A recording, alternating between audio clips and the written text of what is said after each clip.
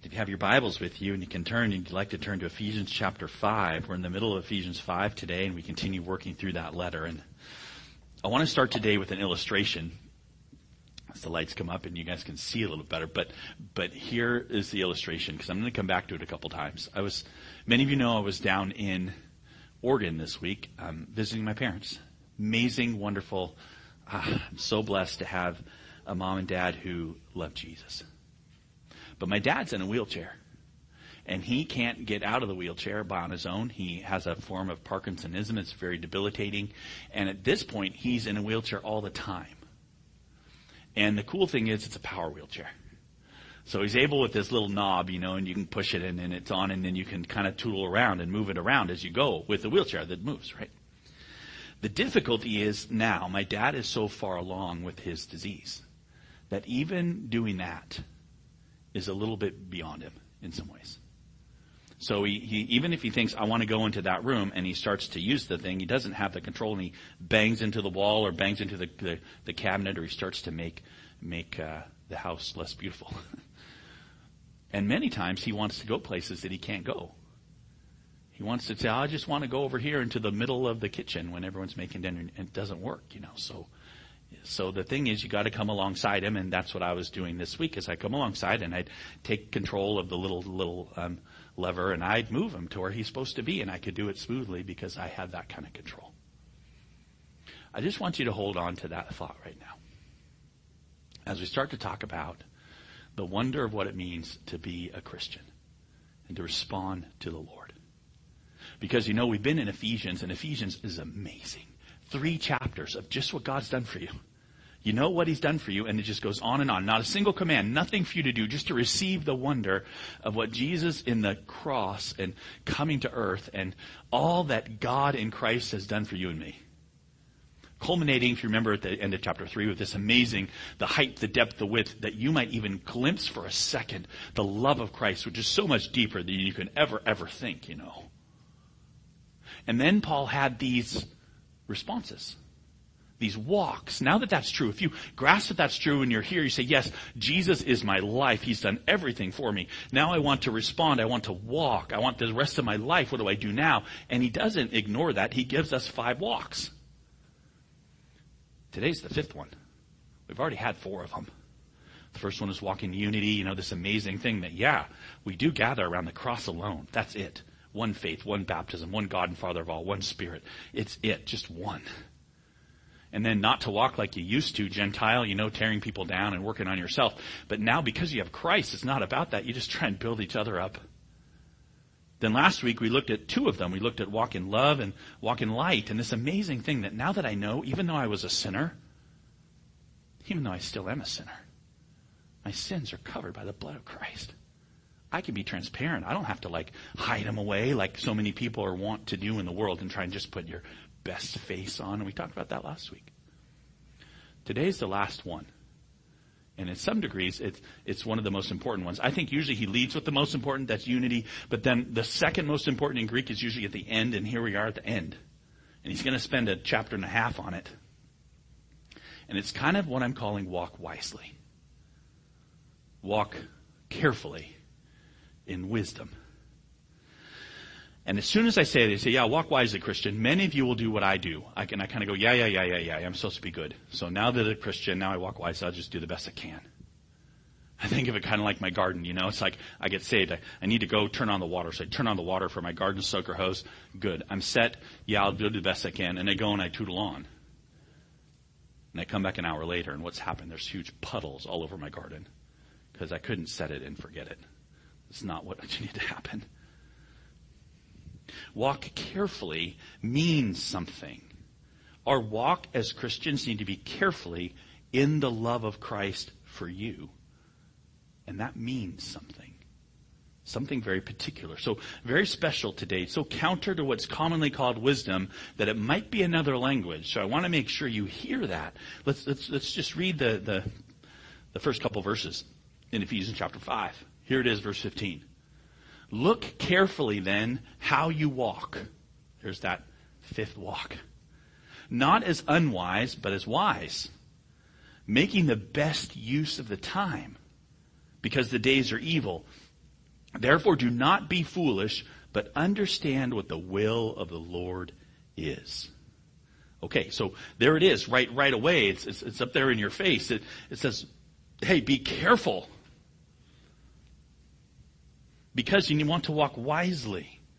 You want to use your time well. This is the opposite of walking foolishly, is to walk knowing the will of God for you and me. You know what we normally do? We normally try to fit what I just said right into our world view. I heard it this morning on the Christian radio as I was driving to church. They come up and the guy said this. He said, hey, he's trying to give a pithy statement. He said, your decisions today are what makes your future tomorrow. Make sure you make wise decisions.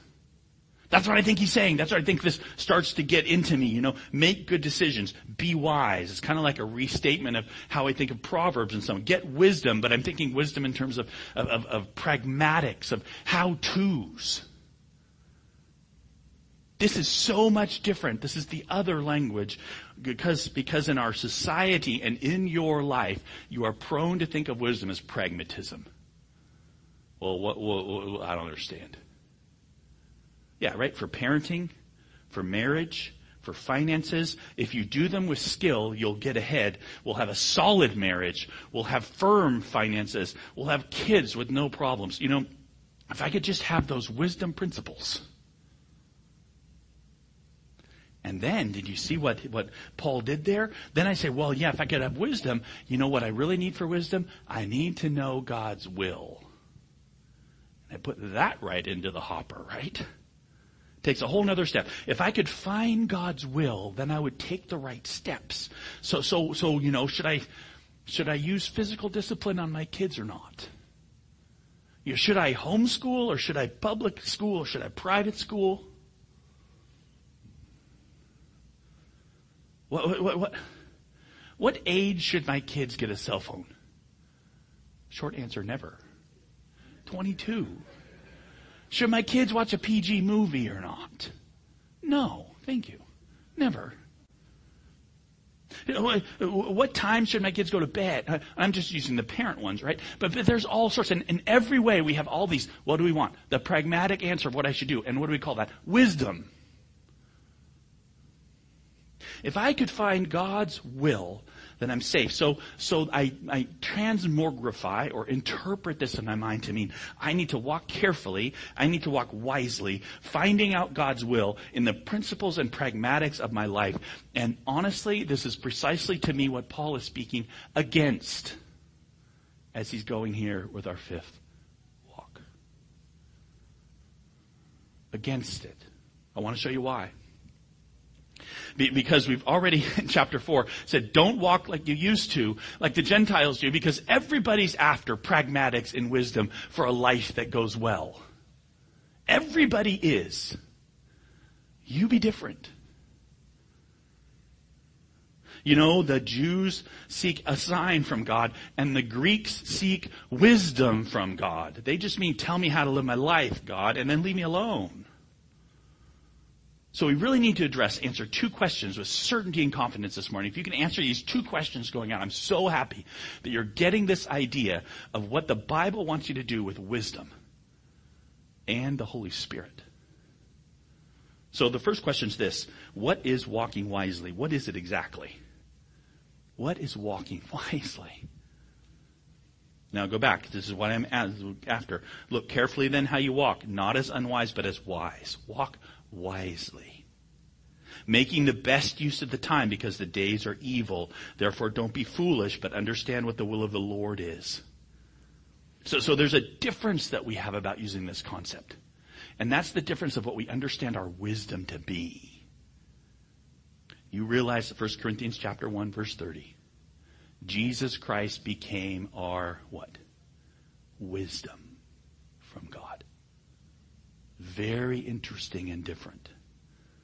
This is not about pragmatics, it's about Christ. Our wisdom is Christ.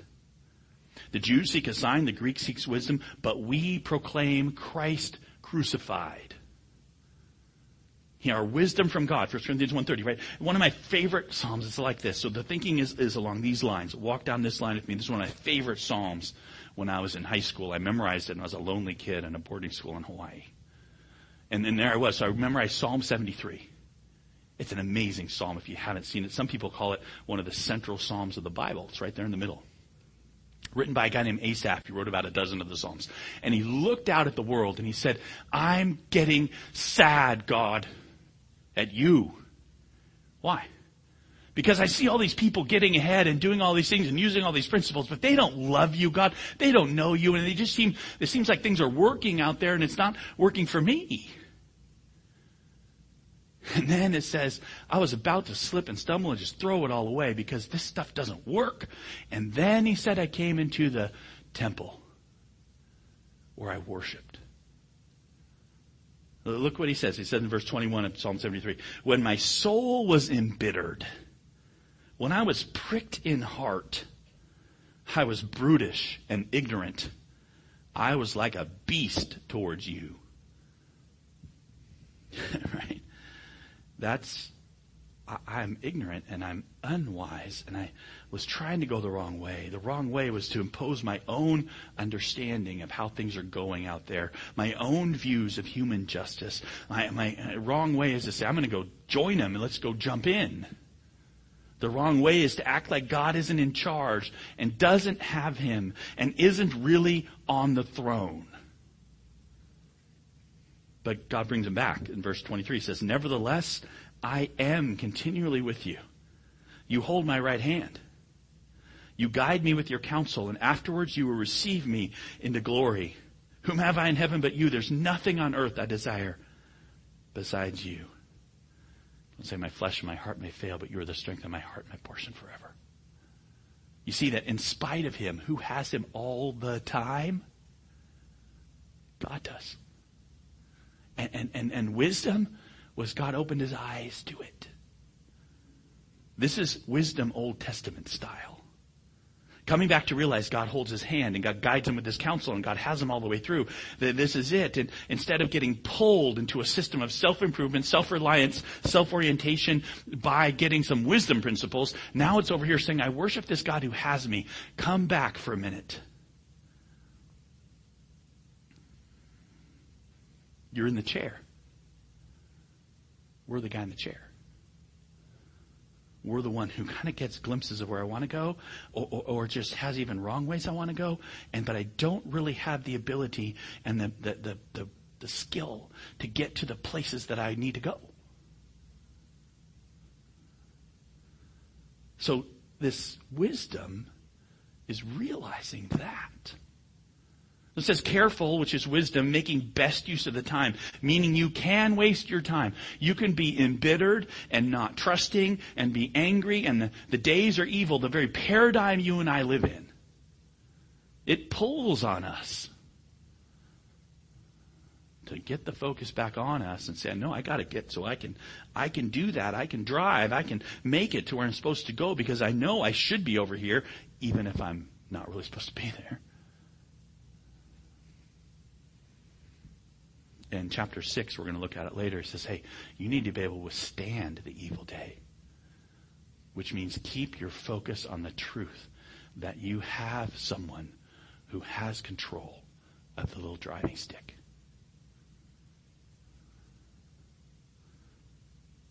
That's what this is saying. To be foolish in this sense is not even realizing you're the one who can't drive. You're the wrong one. You need a guider. You need one who uses you. And instead of thinking and being foolish and thinking you got to drive, you need to know the will of God for you. That's what it says, right? Instead of being foolish, understand what the will of the Lord is. This isn't how many hours to let your kids sleep. This is the will of the Lord to give you Jesus. You know, that's the will of the Lord for you. He desired to save you, to give you Christ, to seal you with the Spirit, to use you as He wants to use you. This is the understanding that our wisdom is Jesus, and what you and I need is this constant reminder to response, which is Him at the center. So not kind of like get the right principles so you can be wise, Not just let go and be casual about it because who cares? Watch your garden flood. But this carefully keep the cross at the center. Trust Jesus. Trust his love for you. Trust that he has you. So this is big stuff. This is actually really important as we think about guiding responses of our life to the wonder that Jesus is for us, and what wisdom is, and not getting pulled back to the world and thinking what wisdom is getting the right pragmatic principles so that my life goes better. So that's fine, Dax, you might say. I get it. Walk wisely is walk knowing that Jesus has you. But how does it actually work, That's not actually very helpful. Those are a lot of words without a lot of practical help.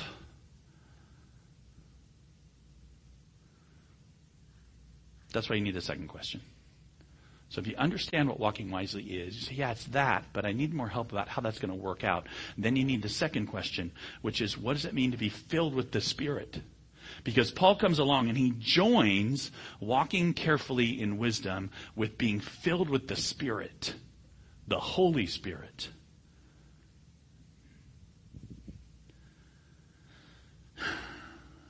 Strongly together. Let me show you. This is our second question. What does it mean to be filled with the Spirit? Verse 18.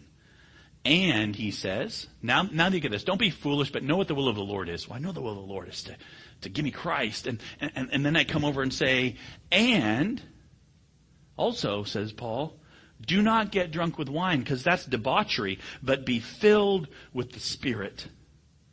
Don't get drunk, but be filled. So on the one hand, get what's going on here. So on the one hand, we see that our problem. What's our problem? Our problem is that we see wisdom as some sort of pragmatic, principle-driven program of self-improvement to maximize life. And it isn't. Our wisdom is Jesus. But if you get that, so my wisdom's Jesus. Okay, great. Jesus has me. I'm going to go have a cocktail. Like that's not the wrong, Paul anticipates, that's not the wrong response. That if you really get that Jesus has everything for me, I'm just going to go party. I'm going to go relax because it doesn't matter. Jesus has me. And he says, no, don't waste in debauchery and dissipation and something that has no meaning. Don't do that. Instead, do this. Be filled with the Spirit. So, Paul says, I understand that response. It goes with what I've been telling you, but that's not the answer. That's dissipation. That's debauchery. A big word to me. It's a waste. He says this walking in wisdom is tied to being filled with the Spirit. I want to make sure you get this. I want to make sure you see how they're tied together. So let me take a minute and do that. If I want my life to count, and I do, I want yours to count. If I want to be blessed, if I want to be used, I think what I have to do is to get the will of God. Right? Which I think in my mind is his direction for what I'm going to do. Should I marry Wilhelmina? Sorry if your name's Wilhelmina. I'm trying to pick a really weird name. Should I be a missionary in the Congo? Should I turn right at the stoplight? Should I buy the red car, the green car? How should I spend my money?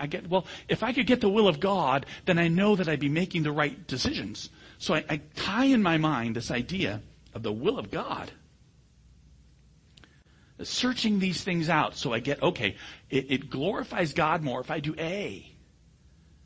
And I think that's what God's trying to teach me. And I said, no, wait.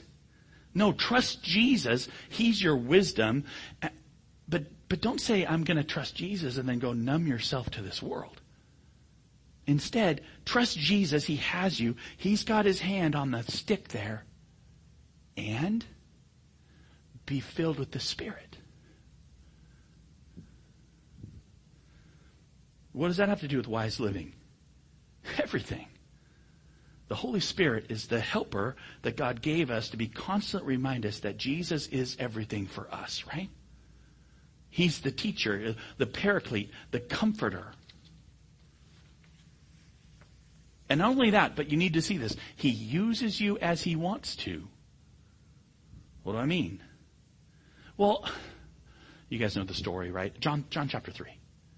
John 3:16, everybody knows, for God so loved the world, he gave his only begotten Son, that whoever believes in him should not perish but have eternal life. So that, but earlier in the chapter, he's talking to Nicodemus, right? And we've shared this before, Nicodemus at night. And Nicodemus is there, and he's questioning Jesus, and they talk about being born again. You know, as a Christian, one of the things you are is born again. You have to do it. And Nicodemus has no idea. He's like, what do you mean, going to the womb another time? And Jesus has this interaction with him. And look, just let me pull out a little bit there. In verse 4, Nicodemus says to Jesus, it's right in the middle here, Nicodemus says, how can a man be born when he's old? Can he enter a second time into his mother's womb and be born? And Jesus says, truly, truly, I say to you, unless one is born of water and the Spirit, he can't enter the kingdom of God. Got to be born of the Spirit, see? That which is born of the flesh is flesh. That which is born of the Spirit is spirit. Do not marvel that I said you must be born again. So this whole idea is every single person who trusts in Jesus gets the Holy Spirit.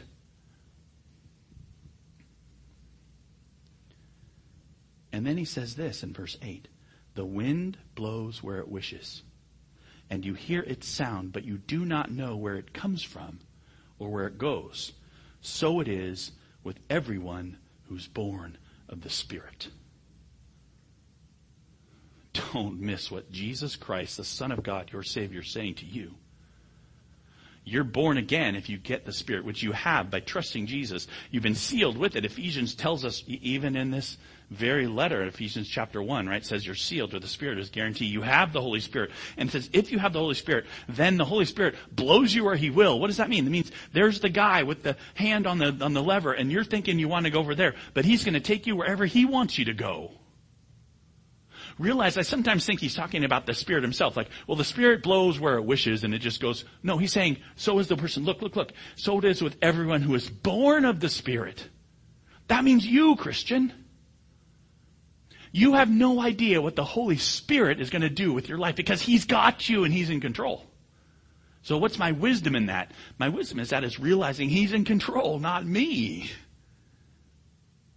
Let me just say, when I was 20, 25, I did not think I'd be standing in a pulpit in Bellingham, Washington, talking about Jesus. I was a doctor thinking about going overseas to do medical missions. No idea. Guess who's not in charge? Me. Right? That's right. None of us, right? So here we are, and this idea that the Holy Spirit's at work, and we know we have the Spirit because Ephesians chapter 1 says we do. Jesus promised it. We read it earlier. Says, when I go to heaven, I'm sending you the helper that's going to be in you. So you have the Holy Spirit. And my difficulty is, honestly, I don't feel it. Well, if I have the Holy Spirit, shouldn't I feel? Isn't there a little voice that's supposed to talk in my ear? Isn't there a flooded feeling that I'm supposed to be washed over with? No, it doesn't. The Bible doesn't say anything about that. The Bible just says you have him. I have him. So come back to our text here. Which is here, says, be filled with the Spirit. So I know wise living is trusting Jesus, and I know it's not pragmatics. I know I'm not supposed to go drown my sorrows and my troubles and drink. That's not helpful. I'm supposed to know the Spirit will use me as he wants to use me, but it does say filled with the Spirit, and so it sounds a whole lot like I'm supposed to go get him. And so out of this, I again, pull it to myself again. I start to say, well, how about... It's not how well I do with wisdom principles. It's how well I do with getting filled. So how can I get filled? Maybe if I meditate for 2 hours, I'll get 15 minutes of speaking in tongues. Maybe if I do this over here, I'll get more of the Spirit. And are there things I can do to maximize getting filled with the Spirit? Because I kind of think of the Spirit like the Old Testament. In the Old Testament, the Spirit would come on people like a king for fulfilling the task that they wanted, and then the Spirit would leave. And you get these pictures like of Saul, the Holy Spirit left him. Like, wow, I don't want the Spirit to leave me. And I think, well, I don't want to grieve the Spirit. And again, if you walked with us through Ephesians 4, you know that that's talking about a very specific thing, not, oh, you sinned and therefore the Spirit left. So, you know what? This is a realization. This is wisdom to realize that you are filled. Right? And you're supposed to be who you are.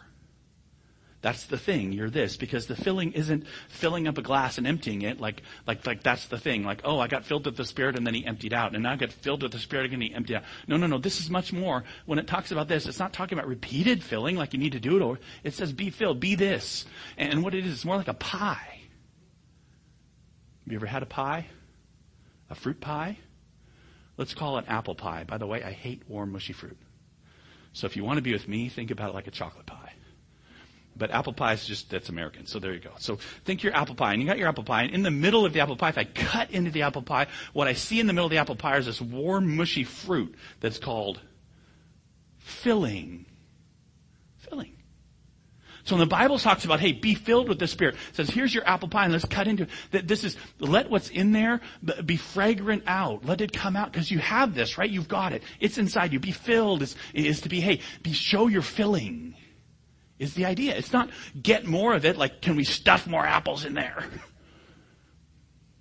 Yuck. And maybe if you said stuff more chocolate in there. Wrong kind of pie. But there, this is the idea right there, right? This is the description. Express the apple pie-ness that you are. The crust, it doesn't really tell me what kind of pie it is. You cut into it and there it is. It's apple pie. And it has the filling. And so what you are doing here is looking at the cross and not the world. You're walking carefully, not to use pragmatics for self-improvement, not using liquor for self-numbing, but instead, trusting. And look at what it looks like. This is why I'm saying this. Because Paul gives this be filled idea. Passive middle, you're not doing it yourself, you're this. And here's what it looks like. He gives these 4 supporting phrases in verse 19. He says this. Here's what it looks. Be filled with the Spirit, addressing one another in psalms and hymns and spiritual psalms. That's the first thing. The second thing, singing and making melody to the Lord with your heart. The third thing, verse 20, giving thanks always and for everything to God the Father in the name of our Lord Jesus Christ. And then the fourth thing, submitting to one another out of reverence for Christ. So let me take a moment and highlight these because this is so important. Say, be filled with the Spirit. Show your filling, your apple pie-ness. And I think, well, being filled with the Spirit is speaking in tongues. No, he doesn't even mention it. It's speaking in songs, maybe. Because that's what he says, right? This first one was addressing one another. So talking to each other in psalms and songs and hymns, spiritual songs. See, encouraging one another with praises. That's what that means. Not pointing out faults. Not getting into pragmatics. That's not Holy Spirit filledness. Not even speaking in tongues. Though honestly, and I'm using that a lot, so let me just make sure. The Holy Spirit can do anything, including making you speak in a tongue. You realize the Holy Spirit's way bigger than that. He's the guy driving. You're in the chair. But as you show it, the things that show, because the purpose of the Holy Spirit is to reveal and to comfort and to help teach us about Jesus, there's these things that say you and I are praising Jesus together.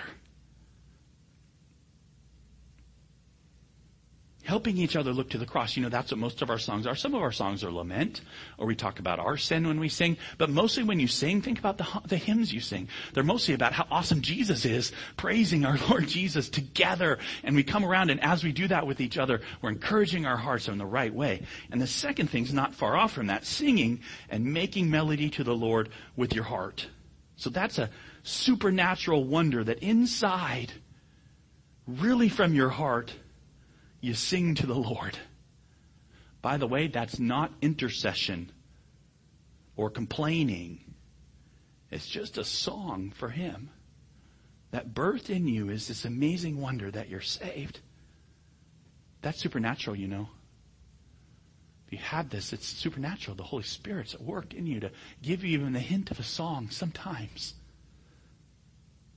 In spite of the difficulties of your world, in spite of the things in your face, in spite of the ways that you failed, in spite of these things, you say, hey, what the Holy Spirit continues to do is just, sometimes for a lot of people, it's around certain things like, hey, in the morning when I walk and I'm walking the dog and Lord, you're so awesome. I want to sing a song to you as the sun rises. Giving thanks, he says in verse 20, the third thing, and always, and for everything to God the Father in the name of our Lord Jesus Christ. It's the only way I can give thanks for everything is to think, oh man, Jesus has me every moment. Because otherwise, there's no way I'm giving thanks for everything. I'll give thanks for the good stuff, and I'll ask that you take away the bad stuff, please now. But this Holy Spirit comes in, and it's not even me. It's otherworldly. It's at work when you can be thankful at all times. It's supernatural stuff, not normal. Because my normal is to complain. To change my circumstances, to fight the machine, to intercede, and to change. Instead, to always give thanks. That's the smell of the apples in you. Holy Spirit smell. Or this last one. Submitting to one another, verse 21, out of reverence for Christ. This willingness not to win. So otherworldly. I was listening last night. I was typing my sermon. It was late because I'd gotten back from Oregon late and I was working on it. But my kids were watching a little bit of TV and they were watching this thing called America's Got Talent, I think. It was a rerun. It was like their top 15 things, whatever. And one of the guys on there was talking about one of the acts. And I think his name is Simon Caldwell. I don't know, Simon whoever. So it's the English guy. He has an accent and he's got strong opinions and blah, blah, blah. But there he was. And he said of one of the contestants who was one of the top 15 amazing acts, he said of her, she's a real fighter.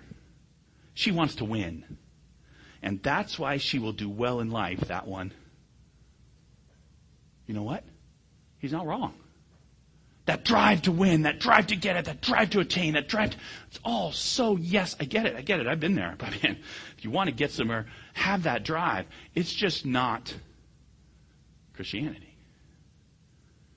Right? Just very different. Because that's not the Holy Spirit. The Holy Spirit comes in and says, man, and that doesn't make that evil. That makes it active in the world. We're all in the world and we live in the world. But we come here and the Holy Spirit starts to drive us as we're in the chair. We think that we need to go over here. We try and push the button to get over there. But actually the Holy Spirit moves us because he moves us where he wills. And he gets in our heart and he starts to give us these desires that are different. These are the marks of your apple pie-ness coming out. Not that you try to get there. Not that you saying, well, okay, these are the good things. I'll just sub out these things I was doing. 1, 2, 3, 4. I was trying to attain those. We'll cancel those out and we'll move them in 1, 2, 3, 4. Now we'll have new things to try and attain. No, the whole deal is you're trusting and the Holy Spirit is moving in you. The Spirit does it. The helper that Jesus gives. This is what wisdom is to see it, is to trust it. Okay, this is what we've done today. I need to be done. Let me say, this is our last walk. And what I've tried to do today is to try and push you the depth and the wonder of what this walk actually is. Because in our parlance and in the semantic range of the language we use, we tend to pull these things into our own worldly way of thinking. But actually this most amazing walk, and we'll spend more time on the submission part next week, but this amazing walk is a walk of wisdom. And to understand that, you got to get it away from what you and I as Gentiles, as Greeks, as people in the flesh of this world, we like to make of ideas like wisdom. So walk carefully with your eyes open. This is the danger that you're going to walk and define wisdom wrongly. So be wise and not foolish means trust your wisdom, who's Jesus. The only way that happens is the Spirit's at work. And His filling is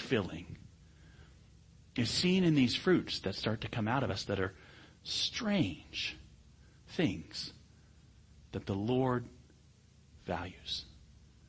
Praising Him together. Making melody in our own heart. Having thanksgiving. The Holy Spirit begins to do that in us. You know, we are beasts before Him. You know, the distance between us and God is so great. We are like beasts before the intelligent, mighty, awesome God. And yet He has condescended to, with His hand, in our little chair, and we can't get to where we need to be, and He moves us. This is what it is, you guys. We can rest here. That doesn't mean do nothing. It means trust that He's doing right now what he wants in you. He is your God. He's not your advisor. He is your God. Walk wisely. Let's do it.